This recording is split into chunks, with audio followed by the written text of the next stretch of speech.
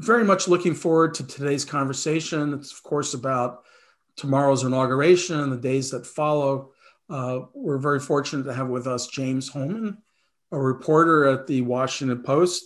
Um, James, as some of you may know, is Minnesota born and raised, graduated from Apple Valley High School here in Minnesota.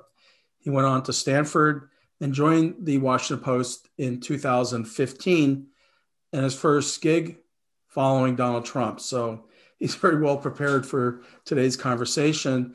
Big news for James Hohmann. He will be promoted to being an opinion columnist starting March 1st. That is a tremendous honor to be a columnist, opinion columnist at the Washington Post. So congratulations, James. Thanks, Larry. It's so good to be with you. And I wish we could all be together in Minnesota. That would be a lot more fun than having to be apart. But I'm so glad we can have this conversation. And obviously, it's the end of a very tumultuous, chaotic 4 years. And there's a lot of crises. Biden talks about the 4 crises, the coronavirus, the economy, the racial injustice and climate change. But there's obviously a lot of other messes he's inheriting at home and abroad. And obviously the heavy security situation in Washington. Let's start with that. Let's start with the security situation. As I look at that, and as I've talked with some of my friends who are in the military, you've got a lockdown like we've never seen before. You've got 25,000 National Guard who are now streaming into DC. You've got some number around 100 or more of special forces with expertise in chemical warfare, bomb disposal, and so forth. This doesn't look like the usual precautions for, let's say, protesters. This looks like precautions for a military combat. Yeah, Larry, it really does. And it's sort of amazing. Obviously in Minneapolis, you saw, so much of the protests and the violence over the summer, and DC wasn't spared that. But this is unlike anything I've ever seen during my 13 years in Washington now, and it's an inauguration unlike any other. It was already going to be totally different because of the coronavirus, but now they've shut down the National Mall, so you can't even go onto the mall. There's a green zone in downtown DC, which is the same parlance they used in Baghdad. And there's also a red zone where you're not allowed to go. Our office, the newsroom of the Washington Post, is actually inside the green zone, so you have to go through several checkpoints. And so it is stressful, but it's also in many ways understandable, coming on the heels of January 6th. And let's talk about that for a second, because it looks like the FBI is doing what has done for years, though Donald Trump tried to fend them off, which is rounding up white supremacists and those with a hostility to our Constitution. Is this level of force and the structure of the force and the structure of the embattlements created, is that really necessary for what are probably a few hundred white supremacists trying to come to DC, if they do? Well, no, probably not. It's in a lot of it's security theater. I mean, what I should tell you is that I'm actually coming to you right now from Wilmington, Delaware. I'm just down the street from Joe Biden, and he's just down the road.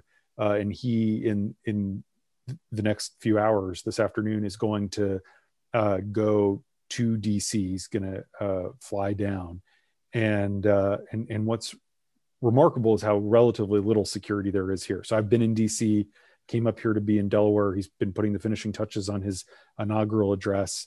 A lot of his top aides, his high command up here.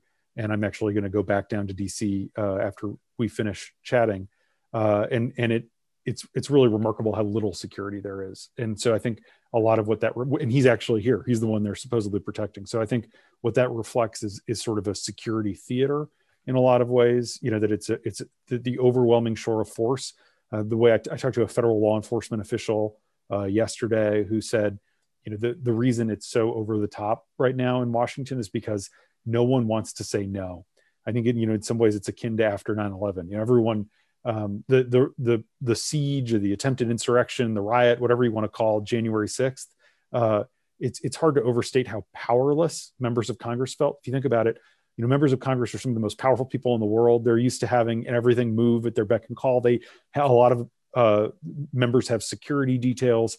And so you literally had hundreds of people who feel kind of impervious, feeling like their lives were in jeopardy, feeling like, kind of the Benghazi-like siege was underway, and that help wasn't coming. It was very scary couple hours on the Hill. So I think they would have been very hesitant to have troops, but because it was so personal, I think that's one of the reasons you saw impeachment move so fast.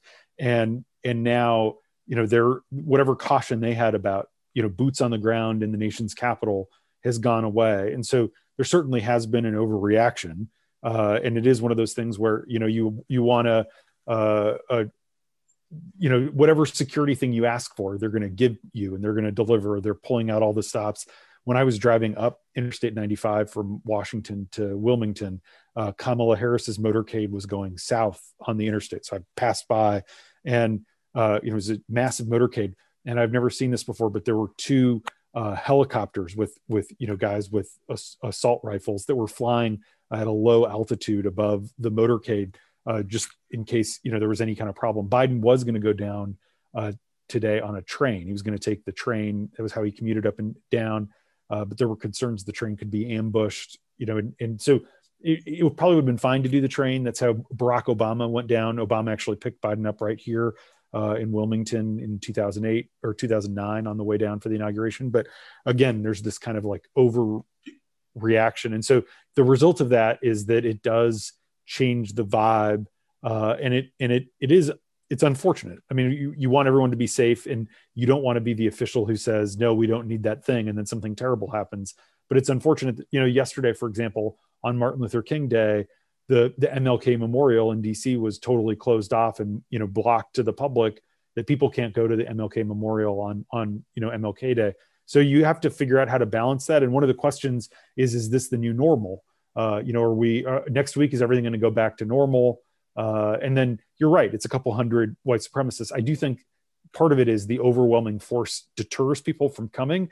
And so what's going to happen is there's not going to be a big presence of protesters or whatever. And so then we'll say, well, that was unnecessary. But what the law enforcement folks would say is, well, they didn't come because we had so many troops on the ground. So these are all the kinds of things we're going to have to grapple with as a democracy.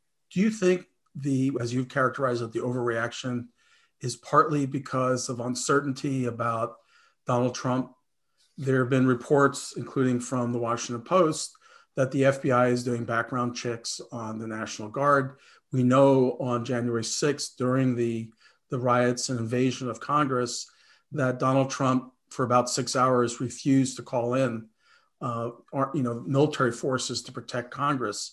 And we've had, thanks to a very entrepreneurial reporter at the Washington Post, we know that one of the Trump advisors met with the president a few days ago, and the photographer took a picture of the memo that seemed to suggest options for using military force. Do you think this overreaction is not just the white supremacists, but it's partly uncertainty about the president and whether he's going to continue to try to undermine the peaceful transfer of power?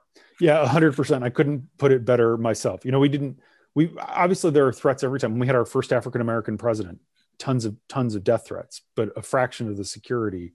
There's no question that if Donald Trump had not spent 2 months trying to sow doubt, if Donald Trump hadn't met in the Oval Office with Mike Lindell, but also Michael Flynn and Sidney Powell and a bunch of other fringe figures who are all telling him to invoke martial law, Rudy Giuliani saying that he's going to be able to overturn the election, really getting his false hopes up. You look at that rally that the president had. If Trump had conceded his defeat, I think that, a lot of these people wouldn't have come to Washington in the first place. I think he's created a permission structure for people to kind of claim the election as illegitimate. I think that it has dangerous results. I think back to that, the speech on December 1st from Gabriel Sterling, who's the deputy secretary of state in Georgia. And he's a Republican. He was a city councilman in an Atlanta suburb. And he basically said, Mr. President, cut it out. This rhetoric is bringing out the crazy in people. All these election workers are getting threatened. People are, trying to get into our election counting offices. And I actually went back yesterday and watched it. It's chilling to watch because he says, if you don't cut this out, people are going to get killed. Like these words have consequences. And it really is chilling to watch that a month and a half later. So there's no question that the Hillary Clinton, there were a lot of people who felt like Donald Trump illegitimately won 4 years ago because of Russia or whatever. But there wasn't a security problem because, in part, Hillary Clinton conceded and wasn't trying to encourage people to descend on Washington and send a message to the Capitol. Let's move on to the actual plans for tomorrow. There's been tradition going back 7 decades or more about how the inauguration happens, the day of it. If you go back to the beginning in the late 18th century, it was just basically a public oath taking. Yeah. But over the last century or so, it's become a lot more. One of the Trump White House officials described the way in which Donald and Melania Trump are handling the inauguration as abhorrent. You think that's a little strong? Well, it is. I mean, it's sort of, Melania Trump released a 7-minute farewell video yesterday and couldn't even bring herself to, not just say congratulations, but mention Joe Biden or anything like that. There's a lot of, I do think, I would say tacky. I think you can objectively say that the response has been tacky or classless. The results have now been certified. The fact that Trump is going to be the first president since Andrew Johnson, who snubbed Ulysses S. Grant in 1869, not to go to the inauguration. Do you think that matters? I do, because, the Washington Post ABC News poll that we put out on Sunday showed that, basically only 1 in 4 Republicans think that Biden won fair and square. And I think it does make it hard to govern, and it does make it hard to lower the volume. And I do think Trump's refusal to kind of have Biden for a coffee or whatever sends the message that Trump still doesn't accept his defeat.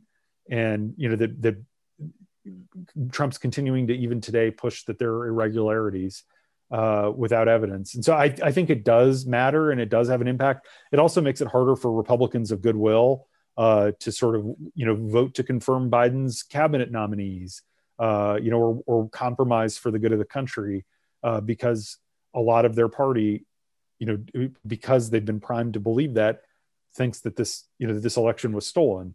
And so I think that's it's a very dangerous place to be. Yes, I think that's a good point. Let's talk a little bit about the speech that Joe Biden is going to give. There's a lot of leaks, which is typical at this point, about the themes of unity, bringing the country together, tackling the big problems. Is that what you're hearing as well? Yeah. So I'm I've been trying to do some reporting on that, and that's one of the reasons I'm in Delaware. And I do think that there's actually going to be a lot, if you've been watching Biden speak during the conventions, during the campaign, his speech here in Wilmington the Saturday night when he was declared the winner, I think there's going to be a lot of a consistent through line where he's going to be talking about the need for unity, the need to heal, that this is a time to turn the page, how we can do anything as Americans when we come together. It's going to be a lot of that kind of thing. He's been working with his speechwriter and one of his longtime advisors. They're actually trying to manage expectations to us. They're trying to say, like, Biden's not known for lofty rhetoric, and this is going to be a workmanlike speech where he's going to he's going to focus on sort of speaking to the 400,000 families who have lost someone from the coronavirus, and kind of nod to the security situation and what happened on January 6th, but not kind of dwell on it. But I think Biden is going to sort of try to swing for the fences. To your point about the kind of the history, you're right that, until 1980, the inauguration wasn't even on the west front of the Capitol with the mall.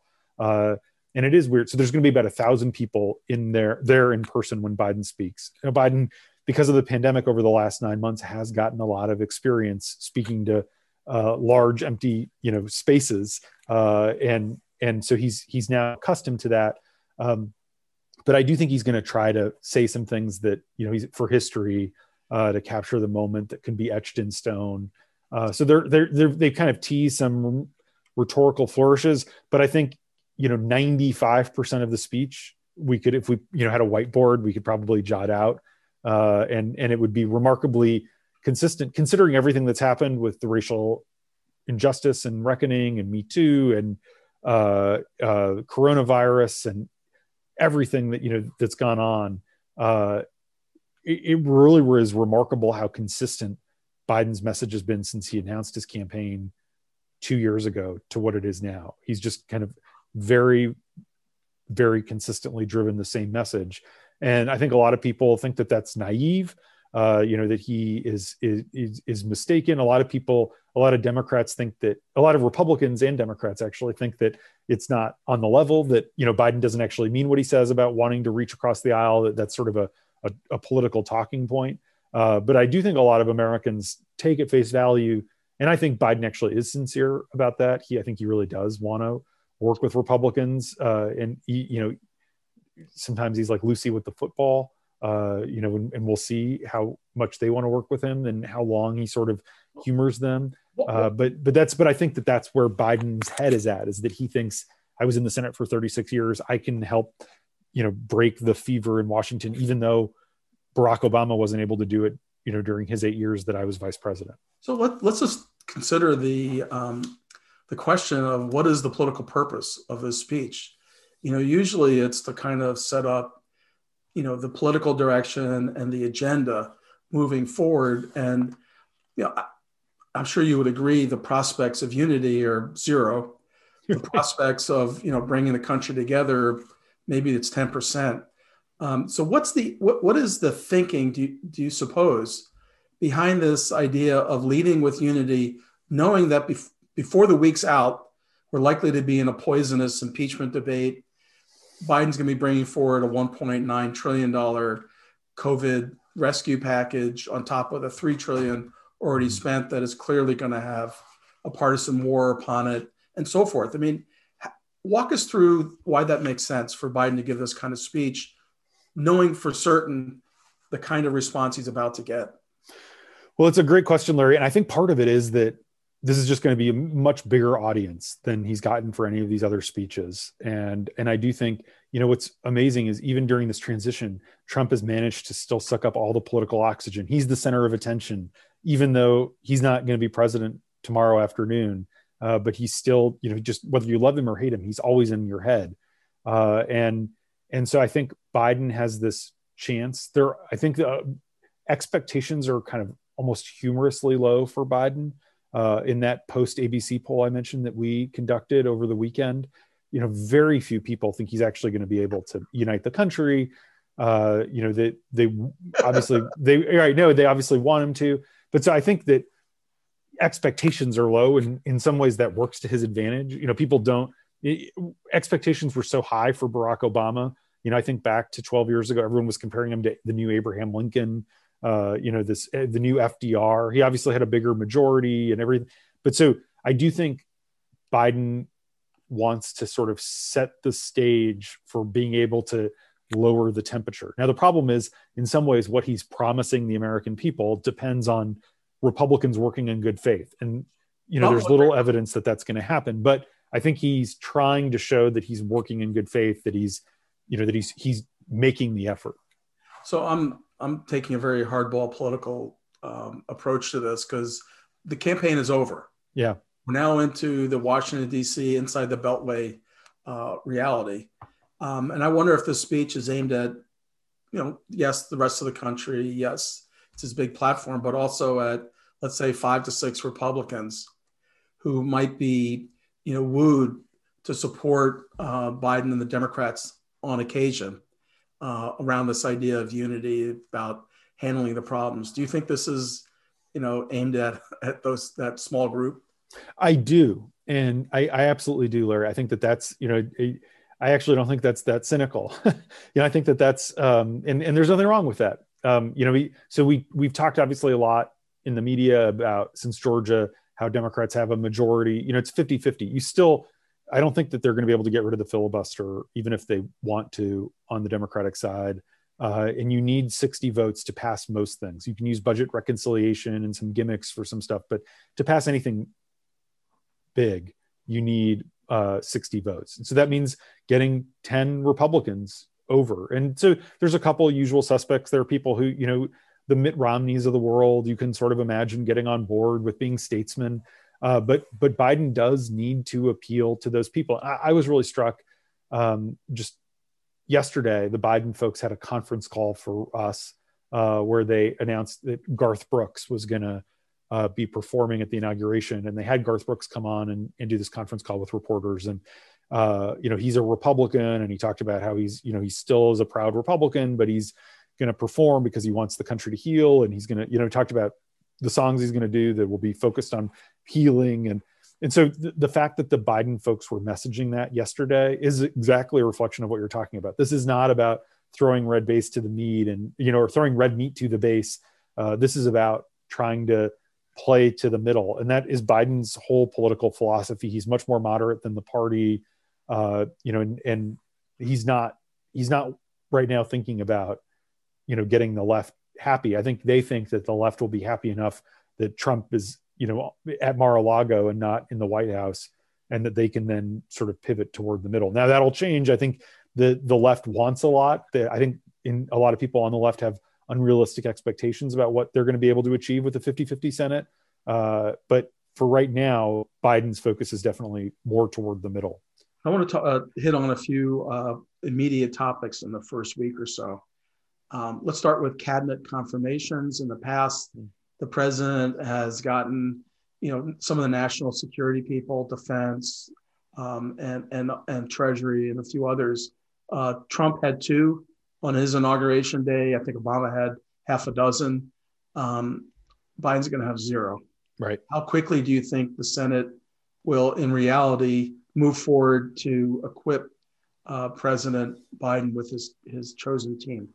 So it's a super important question, and the delay in the transition, the refusal of the GSA administrator, Emily Murphy, to certify the win, Georgia, January 6th, all of it combined to put us in this dangerous situation. The 9/11 Commission report said that one of the reasons for 9/11 was that because of the 2000 recount, Bush didn't have his national security team in place when he took office. So there were a lot of reforms after that were intended to kind of say, like, okay, we can fight over some of the more political jobs, but let's get these national security guys in place. Now, Republicans are moving in good faith on confirming some of the core national security people. There's some resistance to Alejandro Mayorkas, the DHS guy. He was the number 2 at DHS. Some Republicans don't like him because he was involved in creating DACA. Some are angry because of some ties to donor and HB2 visas. Ultimately, he's going to get confirmed, but they're going to make it a little painful. Tony Blinken, who was a longtime Biden aide, the nominee for Secretary of State, he created a consulting firm after he left government last time. He was number 2 at state under John Kerry, and he had various foreign clients who he still hasn't really disclosed. Republicans are going to try to make hay of that. Ultimately, though, Republicans I talked to on the Hill expect that these guys will get confirmed in the next week, by the end of the week. And they're going to be able to, I think, Janet Yellen, not that that's national security, but she's having her confirmation hearing as we're talking right now. I think she's going to end up getting confirmed tomorrow. So you'll have a couple people in place on the Secretary of Defense. He's going to have to get a waiver, and that's going to have to pass the House probably next week.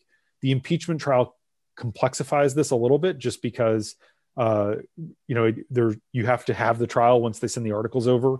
So Nancy Pelosi may hold off on sending the articles until next week or later, so that they can get some of these people cleared through. But so I think 6 or 7 of the national security people, Avril Haines, the director of national intelligence, and other will be confirmed, either tomorrow or by the end of the week. But still, there's a ton of other people that they're going to have to move through. And Biden obviously has this very ambitious agenda. You mentioned the $1.9 trillion plan. He says that he's calling that on top of the 3 or 4 trillion we've already spent. He's saying that that's a down payment, that he's going to go speak next month to a joint session of Congress and ask for even more. He obviously is wants to talk about infrastructure and a ton of other stuff.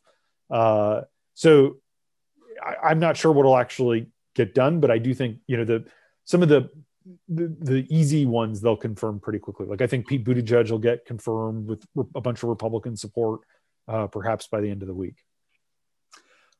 Let's talk a little bit about the filibuster. You sound pretty skeptical it'll happen. I was talking to someone who's very connected on the Hill, and he said that there's been a group meeting for months on ending the filibuster. And the filibuster is a rule in the Senate that requires 60 votes to move legislation. It used to apply to judicial appointments, and that was eliminated for federal judges, first by Democrats, and then the Republicans removed it with regards to Supreme Court nominations. And now the issue is about legislation such as Biden's 1.9 COVID rescue package. And what I was told when I expressed some skepticism is you don't know who the opposition is and the deals that are being cut. Right. And that Manchin and Tester and others are being tempted with deals that would lead them to join a bare majority that would pass filibuster. Does that sound, possible, plausible? Totally. Yes. Likely. There's everything you said is completely correct. And there are a lot of negotiations behind the scenes, and there are a lot of people who very much want to end the filibuster. There are some of the biggest institutionalists who are against it or are just leaving, so like Lamar Alexander was an outspoken opponent, senator from Tennessee, former education secretary, former governor. He, I think, held a lot of Republicans in line against getting rid of the filibuster during the first years of the Trump presidency when they had control of the House and Trump was tweeting every other week that they should get rid of the filibuster. Ultimately, McConnell's against removing the filibuster. That would be a limit on his power. A lot of so the problem is, you can pass it with a simple majority. So you only need 50 votes to get rid of the filibuster. Biden doesn't really want to. I think he doesn't want to be the guy that gets rid of the filibuster. And so how much political pressure does the White House put against whatever deal might get worked out, where they get Manchin by offering him something. But there are some Republicans who I think would be happy to get rid of it. In my time covering Washington, one of the things that's been kind of most remarkable is how much the Senate has become more like the House. So my first job covering Congress was covering the House side, and it's a very rowdy place. And it's 435 people. The seniority obviously matters a great deal. It's a majoritarian institution, but it is very much the people's house. And the Senate is just different. And it is, they do like the idea that they're kind of the better chamber, and they kind of hold themselves out as the cooling saucer, as James Madison called the Senate. But it has changed since I moved from covering the House to covering the Senate. And in that time, a lot of House members got elected to the Senate. And there is the fundamental reality facing Biden, and he's been around Washington long enough to focus on reality. Yeah. His legislation will not pass. Right. He's not going to get the 1.9. He's not going to get the budget using reconciliation to infrastructure and everything else. His agenda will be dead in arrival, and Mitch McConnell will be glad to do what he did to Barack Obama, which is tie them in knots and then run the midterm election about the do-nothing Democrats. So this seems like one of those moments of kind of realpolitik in which Biden may stand back and talk about unity, but then not object or pressure against the filibuster, leave that to the Democrats. Absolutely, Larry. You're totally right. And, I know Biden ultimately thinks he's going to be judged by whether he can get the coronavirus vaccine distributed better and get the economy turned around. And if he believes that the filibuster is thwarting him from doing that, I think you're right. He could kind of look the other way and say, well, it's up to Democrats, and then kind of give a wink and a nod, to kind of shake things up. But there is definitely a lot of I mean, there's a lot of House people in the Senate now. I do think, and that's a reason also, is that there's a lot of people who just kind of want the Senate to sort of be more like the House. And I do think that that is also a factor that could weigh toward getting rid of it. Do you know the rules regarding filibuster? My understanding had been that the Senate adopts on its first session the rules of the Senate. And it's at that point that you would reform the filibuster. And I asked that because, not to give you a quiz about filibuster rules, but just that, is there time for Biden to test the waters, confirm that Republicans are going to be obstructionists, and then get behind a filibuster reform? Or does he have to jump on this the first day of the new Congress? He does not have to do it the first day of the new Congress. So he, I was watching an interview with Harry Reid on CNN an hour or so ago, and John King was asking Reid, who went nuclear on district court judges in 2013. How long should Biden wait before he decides to blow up the filibuster? Like 2 weeks, 2 months, 3 weeks, 3 months, and Reid was like, do it now, blow it up now. Just you don't waste time. Just do it in the organizing resolution. And that is certainly something you hear from a lot of people on the left.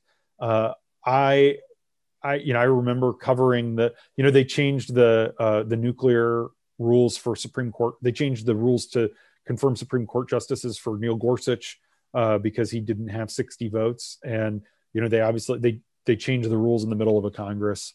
They changed the rules in December of 2013 for the lower court judges. So there's nothing to stop them from changing their own rules anytime they want. And it really is a simple majority vote. Great. Impeachment. Why put the Senate into basically a lockdown to do an impeachment trial? The senators are all jurors. This is not one of those situations where when the camera pulls back, there's no one in the chamber. This is an all men and women on deck sort of situation. Why shouldn't Nancy Pelosi just hold it? Well, the concern about holding it is that you lose momentum. That right now there are a bunch of Republicans who are still very angry about January 6th. Things are still fresh. But if you hold it 100 days, it sort of looks like it's a political exercise. By then, the tempers will have cooled. Trump will have been gone. There will be things that, the Democratic majority did that will annoy maybe Republicans who might today be willing to vote to impeach. And then it kind of shifts back to a mostly party line vote with maybe 2 or 3 exceptions. So that's the argument against holding it. And then it's sort of just hanging over everything. The argument for holding it is like, advance your agenda.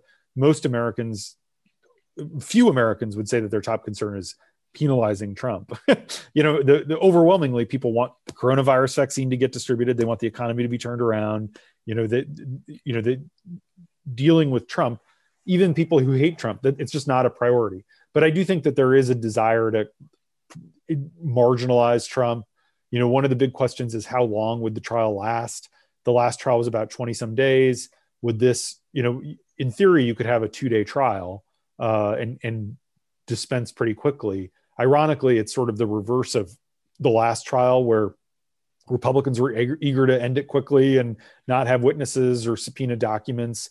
This time, I think Republicans would be happy to drag it out because it sort of prevents Biden from enacting his agenda. And I think Democrats this time would be fine with having no witnesses. Like, we saw what happened. Let's just vote on it.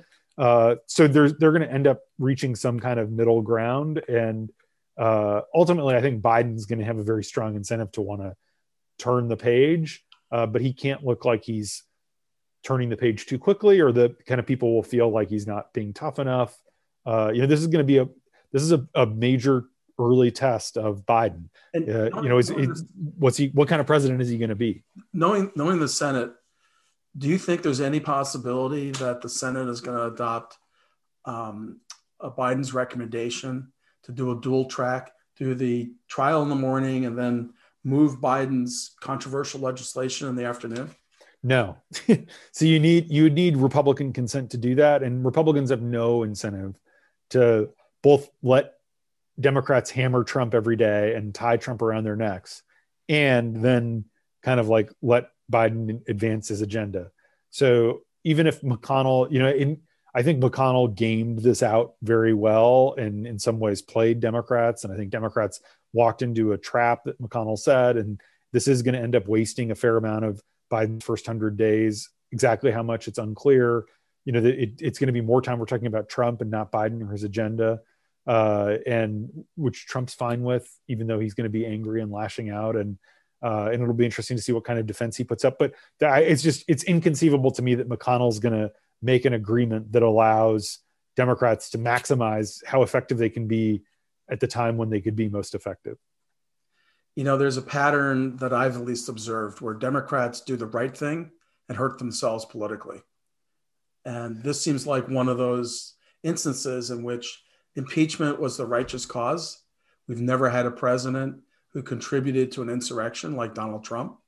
And yet the ability to kind of see the fuller picture and the implications was overwhelmed by that sense of righteousness. Mm-hmm. Republicans don't seem to have as much trouble with that. They can really focus on what do we have to do to move the political agenda, and the righteousness part, they'll leave it to other people.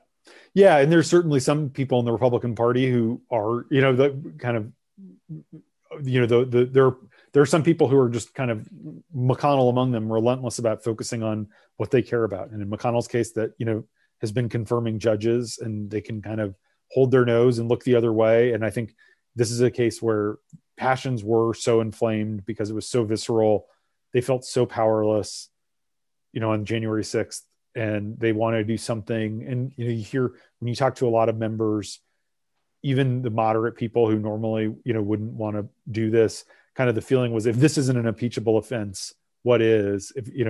What kind of precedent does it set if you allow this guy to incite a mob and not punish it? And this is the only tool we have to punish it. So it will be interesting to see if that attitude continues when all of a sudden they're sitting as jurors every day, because you can't underestimate. One of the key insights about understanding Washington is politicians are people too. There's a feature in Us Weekly, Stars, they're just like us, and it's celebrities walking their dogs and getting Starbucks. Politicians are people. They hate sitting around for 15 hours, in the chamber watching an impeachment trial. They get antsy and want to fly home on Friday afternoons. And so it really helps to think of them as people. And that's one of the reasons I think that they reacted the way they did to what happened on January 6th, because they're human beings. And they were scared and angry. And I think it's also going to shape how the next couple months play out. So let me ask you about the Republicans who voted not to certify the elections that the states had declared the winner electoral college. You've had, about 60 judges, 60 cases and over 90 judges weigh in, including judges appointed by Donald Trump, including the Supreme Court. You've got 140 in the House of Representatives who voted not to certify Joe Biden's electoral college votes on January 6th. You've got, a handful or more senators. From the perspective of the media, do those actions become a stain on those Republicans? Or is this the kind of thing in a month, 6 months, a year is kind of forgotten? It's one of the defining questions of the next really 10 years in American politics. And I wish I knew the answer. What I'd like to tell you is that it is a stain, that this is something that will be remembered and will be defining. The truth is, a majority of House Republicans voted to reject the results of the election. And, that means a lot of people voted not to. And on the Senate side, a lot of those institutionalists, voted to accept the results. And so I have had a lot of back and forths with this about Republicans on both sides of this fight. I actually was talking to a top aide to Josh Hawley on Sunday. And their view is this will blow over in a year. Republicans who right now are criticizing us are going to be asking us to come hold fundraisers for them because, we're popular with the base and the base is happy with what we did. And maybe they're right. Maybe, that's their calculation. That they think that Simon & Schuster canceling Hawley's book deal is ultimately going to be helpful for them because it plays into the grievance on the right and everything. I think it will end up being the sort of defining vote.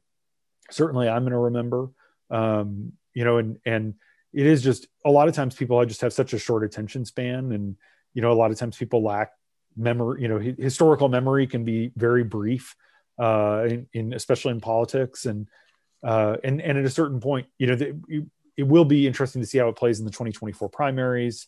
And, what role does Trump try to run again? Does Don Jr. try to run again?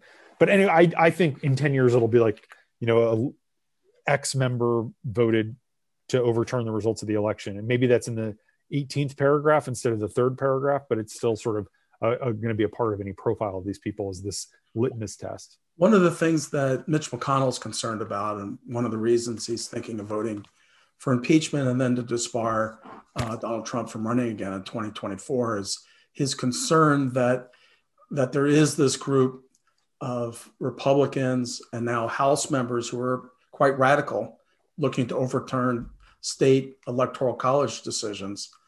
And he's concerned they're going to primary Republican senators, and there's, of course, a large number of them up for re-election in 2022.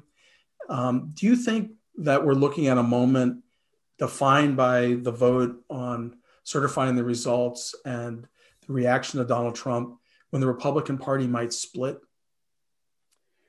Well, they are split.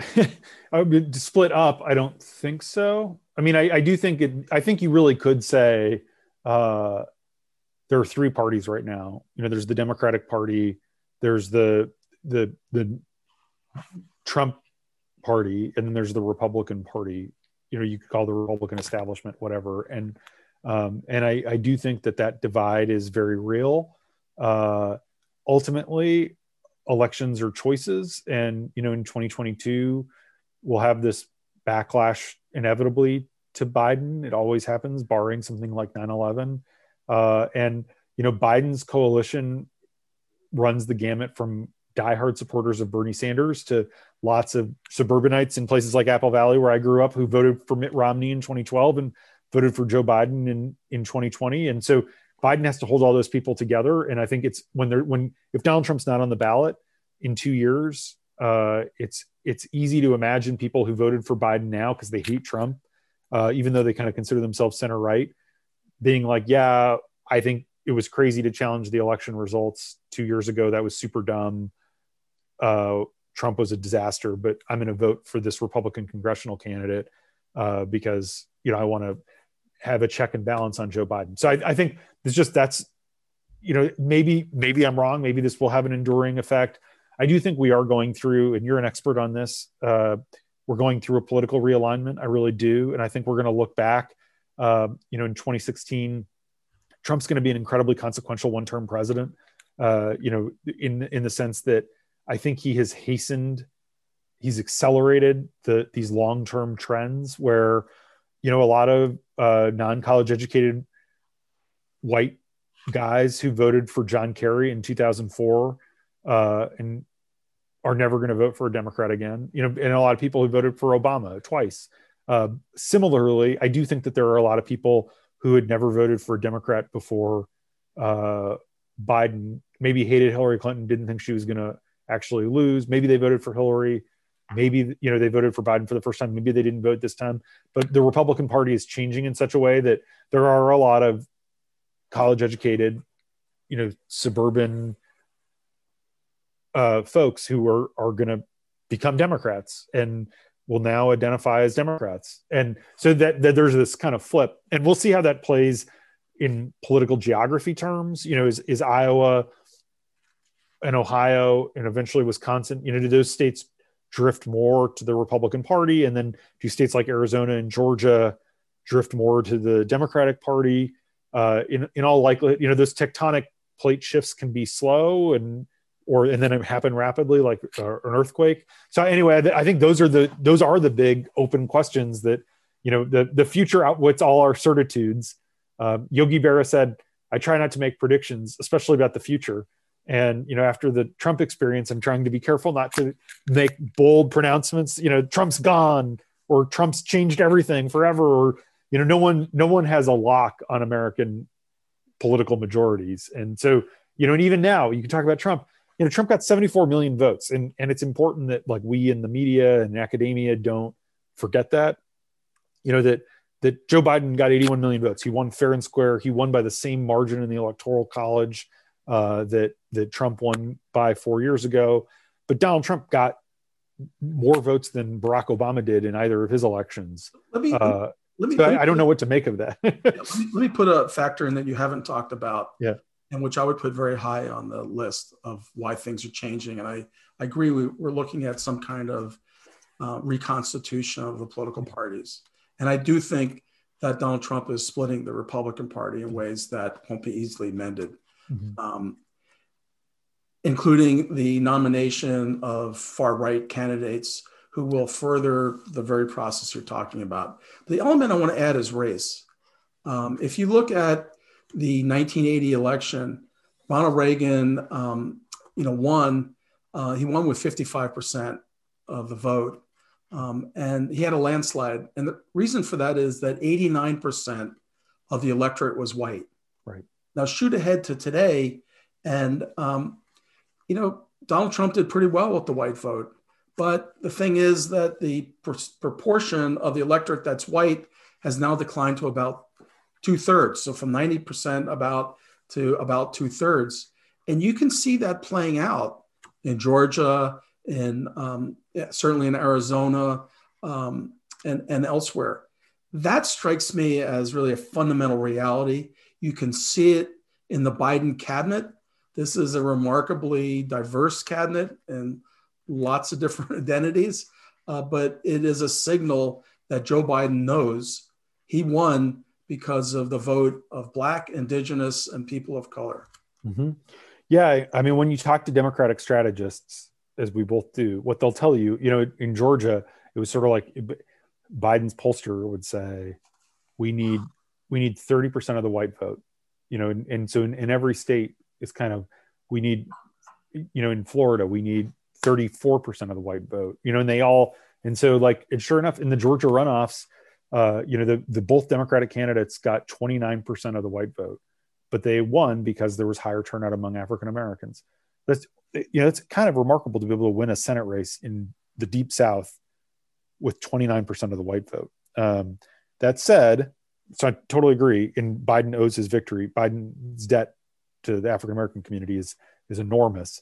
Demographics are not destiny, and I think like we saw that in Texas, where if Biden had done as well among Hispanics as Hillary Clinton had done 4 years ago, he would have won Texas. But Trump made inroads with a lot of Latinos in the Rio Grande Valley, and a lot of Latinos in working class types in places like Dallas and Phoenix, even where and I've actually talked to lots of Hispanic pollsters and strategists in both parties about this, trying to understand what does this mean. And I actually had a really interesting interview with Marco Rubio about it a couple of weeks ago, because Rubio believes that, this kind of working class Latinos are going to be critical to having Republicans win again, and on and on. And so part of it was the coronavirus restrictions, that prevented a lot of those folks from being able to work. They were out of a job. They were angry at lockdowns, and there was some backlash there. Some of it, was kind of Trump was an attractive figure for some of those voters. They kind of, as one Democratic Hispanic strategist told me, who had done a bunch of focus groups with some of these voters, they really liked his machismo, and so it will be interesting to see whether Republicans can consolidate some of those gains. And it's sort of wild, it would have been really unpredictable 4 years ago when you talk about the build the wall rhetoric, and Donald Trump's first speech as a presidential candidate in June 2015 was, they're sending rapists and drug dealers and criminals, and I assume are good people. And then for Trump to fare significantly better with Mexican voters in Texas than he did 4 years ago is sort of stunning. But that's the future of politics. Yeah, but Donald Trump stopped talking that language. He did. The general election starting in September, you didn't hear him talking that way, and he didn't make a big deal of it precisely because Republicans were seeing opportunities in Texas and Florida Mm-hmm. and elsewhere. Let me ask you um, kind of another set of questions, which is about media coverage. Mm-hmm. We've just had a president, which the Washington Post counted 30,000 false or misleading statements. So here's a president with a track record of not telling the truth, which is beyond dispute. Now you're going to have a president comes in who will, just based on his past, mostly tell the truth and practice the usual political skill of overemphasizing, underemphasizing, twisting rhetoric. Will the media, do you think, have a kind of double standard? Donald Trump was treated one way, which was, is he telling the truth or not? And then Joe Biden is going to be held to a higher standard about, is he telling the truth? Most of the time it'll be yes, but there'll still be that kind of media attack dog mode. Does that sound fair or not? Yeah, it's something we have to be mindful of, and I'm pro truth. And I know everyone watching is. It's a very good question because we've massively expanded our fact checking operation. So we have like 7 in-house fact checkers now, full time. We just basically fact check Trump, and so it is a very legitimate question. When Biden's making claims, Biden isn't going to kind of like totally disregard the truth or talk about alternative facts or whatever. Are we going to quibble with small stuff? It isn't, I think it's readers want texture and nuance. And, I don't think it's going to be like calling stuff that's true, false. But I do think that it's important not to kind of like be like, oh, you didn't, it's actually 61%, not 63%. And, that, and so I do think, we have to be careful there. I do think that, there's been a shift toward cynicism generally in political coverage. And, a lot of times Trump kind of like sacrificed his credibility very willingly. And so, in some ways he was like the boy who cried wolf, just because he was so willing to, on stuff we could see with our own eyes and ears. He'd be like, the sky is not blue. And you're like, I can see the sky. It is blue. So then when he said stuff that wasn't verifiable either way, you just assumed he was not telling the truth. And it will be interesting to see whether Biden, how hard Biden works to keep that, what Jimmy Carter said in 1976, I will not lie to you. I think that there will be, or has Trump sort of changed the norm now where politicians play more loosey-goosey with facts than they used to. Those are big questions. We'd still kind of the jury's out on how Trump is going to change political reporting, but also politics. Let's talk about a quick early take on the Trump legacy. He's not even out of office. Yeah, I know there's lots to talk about.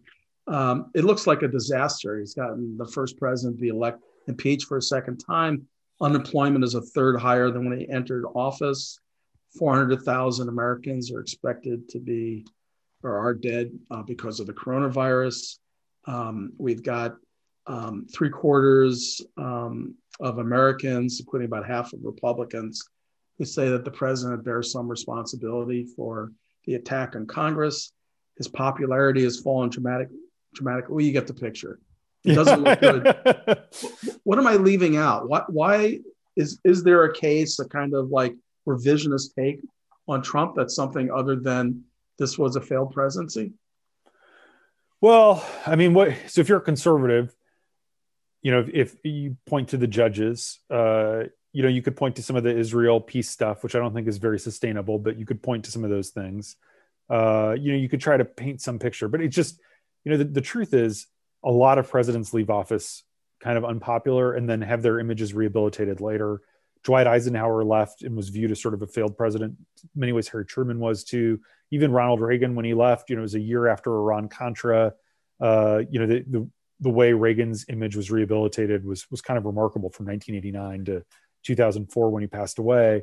Donald Trump is not that. I studied history in college, and the big thing I was always hammered with was you can't make any kind of historical judgment about anyone until 30 years have passed. That was always 30 years is when something goes from current events to history.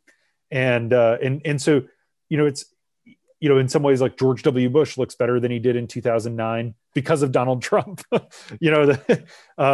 And all of a sudden, like, welcoming your successor to the Oval Office becomes a classy thing because Trump didn't do it.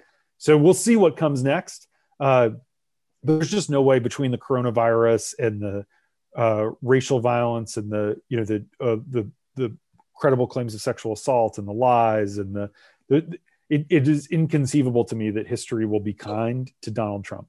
So let's talk a little bit about Trump's policies as part of the legacy. We're running out of time, so we'll keep it a little shorter. There's a lot that we know. Biden right away is going to reverse Paris and so Keystone. Forth. I think probably they'll make a real run at rebuilding the Iranian agreement because President-elect Biden's national security advisor was one of the people who put that together. But let me ask you a question, and I've been running through the questions from our friends listening. But here's one from Jack Jensen, who asked, what Trump policies will Biden continue?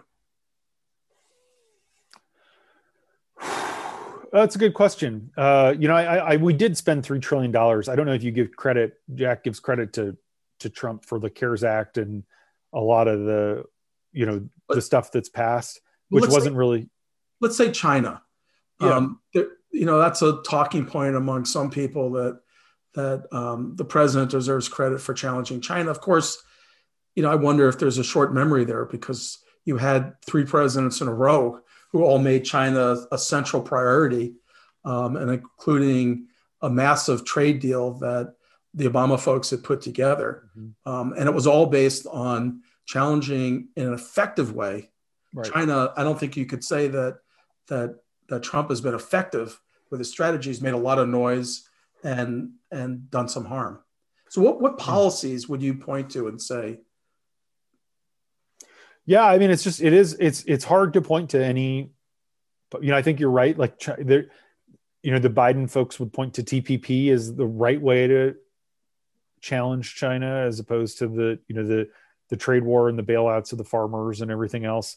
I think I'm sure there's some stuff that they're going to continue from the kind of the public health side of the coronavirus response, where it's Tony Fauci who's making those decisions, not the White House, and they're going to continue, a lot of that kind of thing.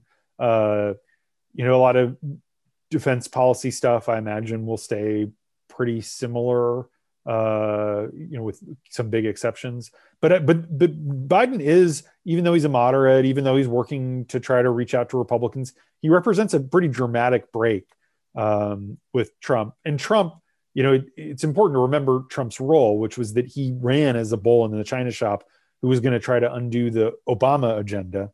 And so some of it is that he was incredibly successful at undoing a huge amount of what Barack Obama accomplished.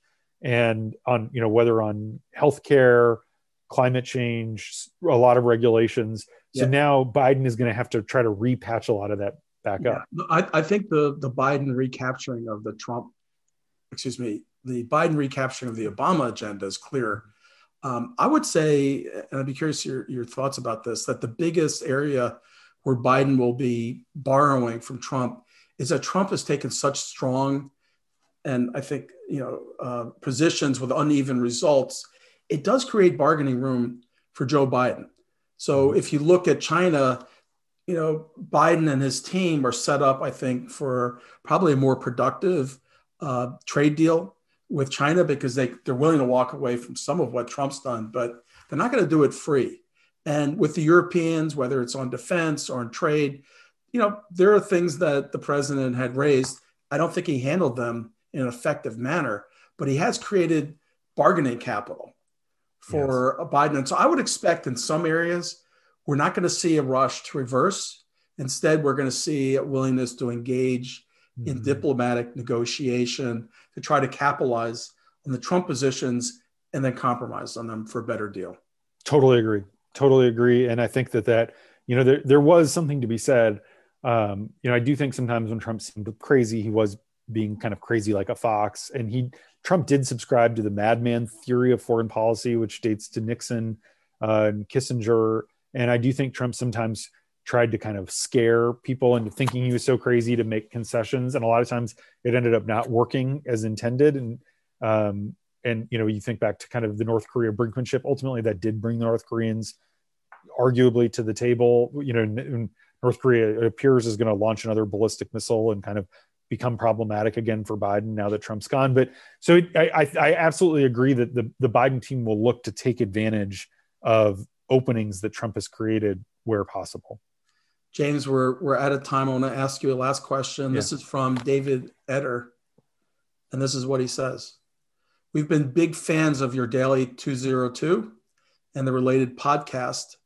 We will miss you when you step down from that role. Can you talk a little bit about what you hope to do with your new role as an opinion columnist? Yes, thank you very much for the kind words. Thank you for reading and listening. And I'm excited for the new role. There's a lot I haven't been able to say in my current job, just because I sort of view myself not as a stenographer, but more like an umpire trying to call balls and strikes. Sometimes I don't get it right, but I'm trying to help people understand the game. I'm not commenting on the rules of the game. And in my new job, I'll be able to express an opinion, and there are things I've had to bite my tongue on the last 4 years. But I also will be able to kind of offer commentary on the rules of the game. And so, I would expect that I'll call out hypocrisy as I see it on both sides. And I'll be able to, be more forceful in doing so. But I also will continue to do reporting and talk to people and travel the country. And, I'm not just going to be kind of riffing from Washington, D.C., but I ultimately want to kind of help make the world a better place. And I think I'll be able to do that more from this new, more opinionated role. Well, I think that is a terrific role for you. One of the things I've really appreciated about your reporting has been your non-ideological approach. I think a lot of us don't want to, read opinion. We want to read what's going on. And I think you're one of the bright, upcoming stars in that area. So I would commend your column, not for false, search for centrism, right, but actually for even-handed calling out of hypocrisy, and also calling out and putting a spotlight on the Democrats and Republicans who are committed to America, to the national interest, and to finding workable solutions, not just talking points that have no future. Thank you, Larry. I really appreciate that. That's what I aspire to do. James Hohmann, I want to give you the last word. Well, thank you, Larry. Thank you. It's fun to be with fellow Minnesotans. Thanks to everyone for tuning in and for being engaged. I think that the proverb is true. May you live in interesting times. The last 4 years have been there was a YouTube video that went viral recently of a woman dumping a bucket of tennis balls in front of her dog. And there are 25 tennis balls bouncing up and down. And the poor dog is paralyzed because he doesn't know which ball to chase after. That's been my experience during the Trump era. There's just been so much going on. I've tried to kind of connect the dots and make sense of the bigger picture. There's so many crises that still exist. And I think that the story in 2021 is going to be just incredibly important. Even when Trump's gone, there's just so many crises facing our country. And so I hope everyone stays engaged and stays tuned.